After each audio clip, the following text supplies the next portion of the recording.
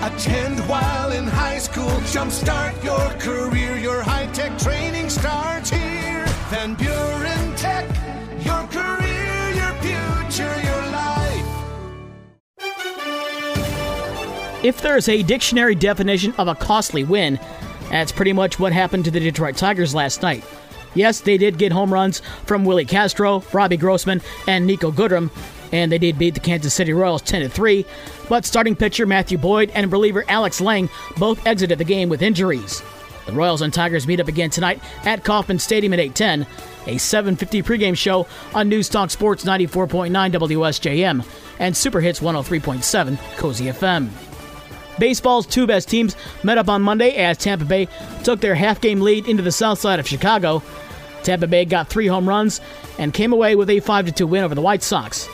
And it's been a while, 4 years to be exact, but the New York Mets finally beat the Chicago Cubs at home as David Peterson held the Cubs to just 1 hit over 6 innings for a 5-2 win.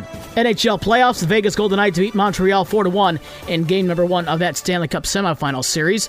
In the NBA playoffs, the home teams continued to hold serve after Atlanta beat Philadelphia 103-100 and the LA Clippers beat Utah 118-104. Both of those series are now tied at 2 games each. College baseball, the season ends for the Notre Dame Fighting Irish as Mississippi State beat the Irish 11-7 in the third and deciding game of the Super Regional in the College World Series.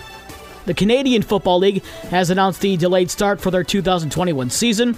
The CFL did not have a 2020 season because of the COVID-19 pandemic, but the league says they'll start their shortened 14-game season on August 5th with the Grey Cup Championship game on December 12th in Hamilton, Ontario. And in case you're wondering, Hamilton is between Detroit and Toronto. No games last night in minor league baseball's High A Central League. Tonight, West Michigan is at Lake County. Great Lakes travels to Lansing, and South Bend travels to Iowa to take on the Cedar Rapids Colonels. A few local teams are still alive in the high school season. The softball quarterfinals are tonight. In Division III at Cornerstone University in Grand Rapids, Buchanan face Central Montcalm at 4 o'clock. In Division IV at Bailey Park in Battle Creek, it's Bridgman and Ottawa Lake Whiteford at 3 o'clock.